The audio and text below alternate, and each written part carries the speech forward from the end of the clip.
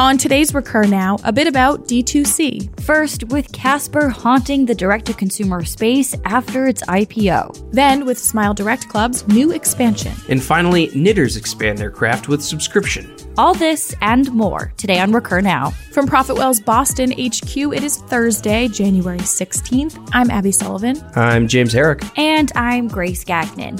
It's a beautiful day to subscribe.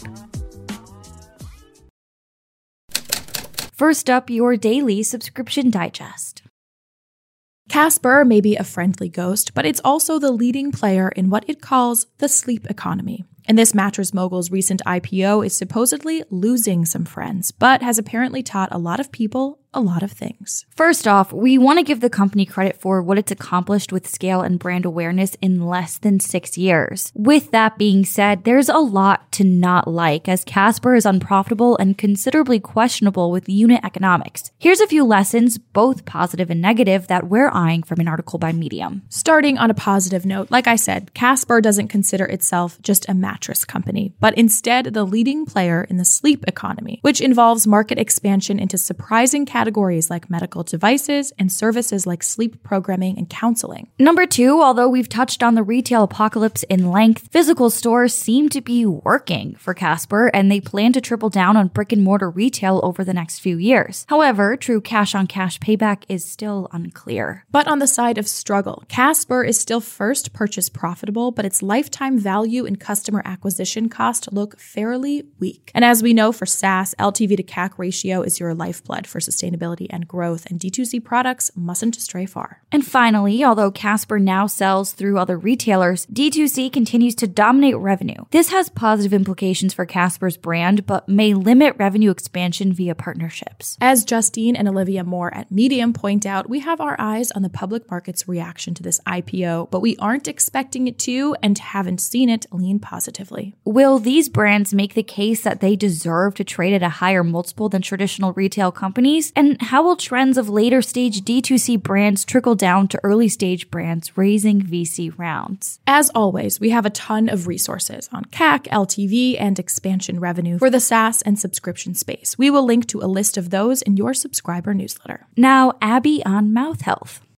If you know me at all, you know I'm a fiend for dental hygiene. So this next story I couldn't help but highlight. Smile Direct Club, the company that offers popular teeth straightening aligners, has seen a 15% spike in its stock as the club decides to sell gear straight to orthodontists and dentists, and not just direct to your door. This is a smart move for their crew in expanding its market and upping opportunity for revenue. It actually makes us wonder why they didn't do it sooner. Smile Direct Club, which went public in September, will now become a direct competitor to Invisalign, who had largely cornered the market of selling removable aligners to patients through dentists and orthodontists. Invisalign has not sold as a D2C product, so this could be a one-up move for Smile Direct Club. We'll for sure keep an eye out on this one because, as I always say, mouth health is the segue to whole health.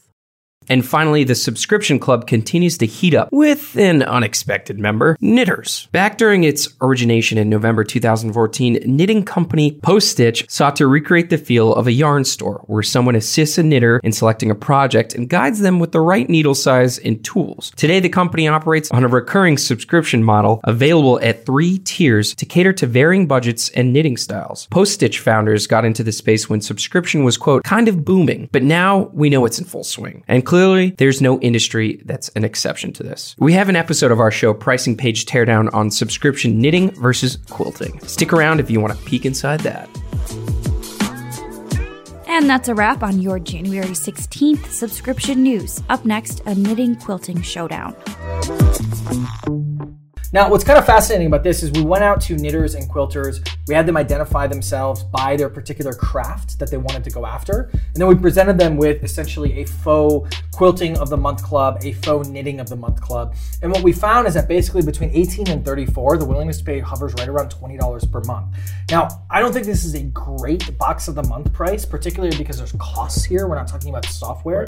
But which is kind of fascinating is particularly on the quilting side and a little bit on the knitting side, patterns returns are something that can be delivered electronically. It's not something that you actually have a physical good. So there's a world here where maybe you're not including as much physical good and you're offering up like a pattern of the month club, which is something that's very common amongst quilt shops. And there's certainly folks who are willing to pay much more. So maybe you just won't have as many folks in this particular category.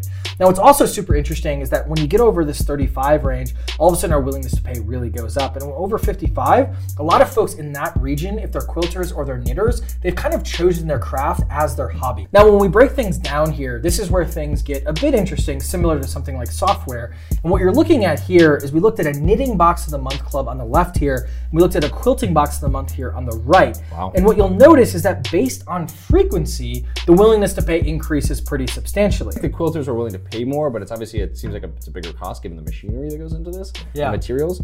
But I'd say quilting. Yeah, I think I'd go into the quilting industry strictly because there's a bit of a resurgence happening. There's a lot in like Brooklyn and like even in Boston here, there's fabric shops that are really getting like younger folks, mostly women, basically coming in and like learning like how to quilt, mainly because it's like an interesting craft that's like a little old school, which is like all the rage amongst like our generation, but it's also a little bit bespoke in what you can create. Whereas knitting, it's kind of like, well, anyone can just pick up, you know, your knitting needles and like go to town. Quilting, it takes a little bit of effort.